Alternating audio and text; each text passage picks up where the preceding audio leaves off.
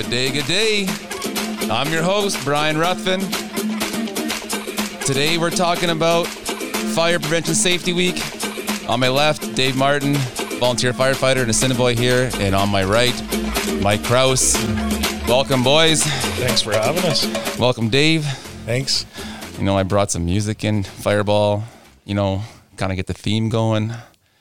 That's kind of half the fun for me, is trying to find which music can I play that matches the theme. Gentlemen, like I said, Dave Martin on my left, Mike Kraus on my right. We have Fire Prevention Safety Week coming up here in Assiniboia or across the province. Yep, nationally. Oh, it's nationally.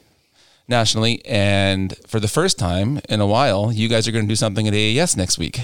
Yes. So I thought we got to do a podcast and we got to talk about Fire Prevention Safety Week. So before we do that, let's just introduce our guests. Dave, you've been a volunteer firefighter for how long? 7 years in Assiniboia and about 4 years in town of Gravelbourg. And is it the same in both communities, or each community is different?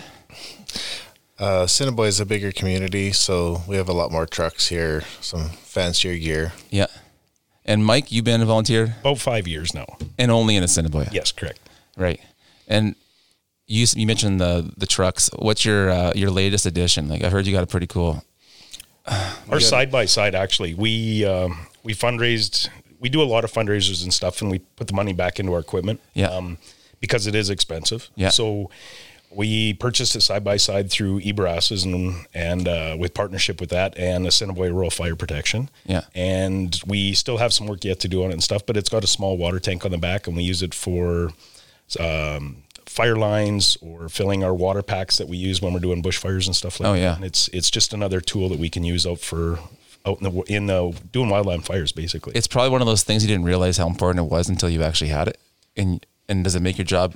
I think everything in the fire service is like that. We get a lot of new tools. We actually are in the process of getting some cordless tools, like a cordless chainsaw, battery operated stuff, because we don't get to use the equipment a lot, especially like every week on week, say like a professional fire department in the city of Moose Jaw, city of Regina, they use their tools a lot more on a day-to-day basis, where ours don't. So using cordless or battery operated tools is just another thing. Battery powered air blowers and stuff, battery powered, so cool stuff like that.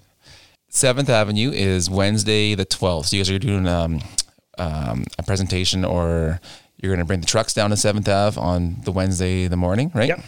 And what else do you guys do there for that school? Because you've been doing that for years at 7th Ave. Yeah, we're happy to bring back the pizza party. We weren't able to do that because of COVID. Right. But we do a coloring contest every year, and we pick the winners, and the winners get to come down to the fire hall, ride in the fire truck for a pizza party with us for lunch. Yeah. And we're just going to do some demonstrations. Sparky will be there. Everyone's favorite. Everybody's favorite. Yeah. Sparky's a hit. Sparky, for those of you who don't know, is the Dalmatian, right? The dog? Yep. Yep. Yeah, we're just going to do some demos. Sparky likes to spray water on people, so kids usually get a pretty good kick out of that. When you bring the trucks, the kids' eyes light up, right? Because just something about fire safety, fire trucks, like... Even the adults. You're right. Honestly, the teachers get excited about us coming, and we do a live fire drill. So it's part of the week is practicing a fire drill with the school and the teachers. And we are in full gear. So we are on our SBAs and our masks and stuff. Oh, yeah. One of the things we do work on is so that the kids are not afraid when they see a firefighter in his gear. So if there is a emergency at your house and we do show up in full gear, that the kids know a little bit more what to expect or see idea, when a truck shows up, and it's not just loud lights and sirens and everything and we make it personal. Dave and I both have kids in the schools, and we find it's important to know that, there's Katana's dad, he's a firefighter, or there's Sophie's dad, he's a firefighter. Right. We're locals, right? You're not just... It puts a face to the guy in the mask. Yes. And we find it's important for kids to see that.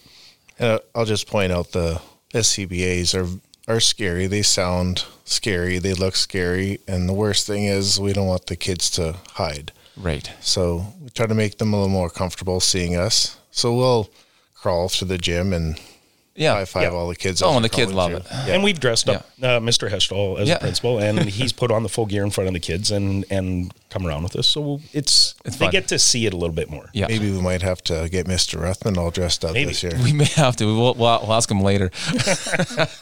And then, so the morning at 7th, in the afternoon, you're at AES. Yes, we're going to come here, and we've actually haven't ever come to this school. Yep.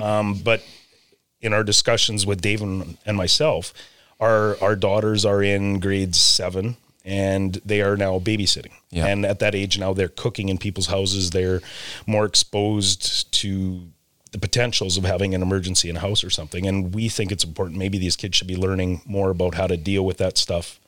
That's a great idea. Yeah. Yeah. So we're planning on doing a live fire extinguisher demonstration. Yeah. So with real fire. Oh, awesome. So the kids can see that and how to properly use a fire extinguisher and put it out if something happens that you need. I mentioned that to one of the kids, and the kids look at me and they go, "They're going to teach me how to start a fire."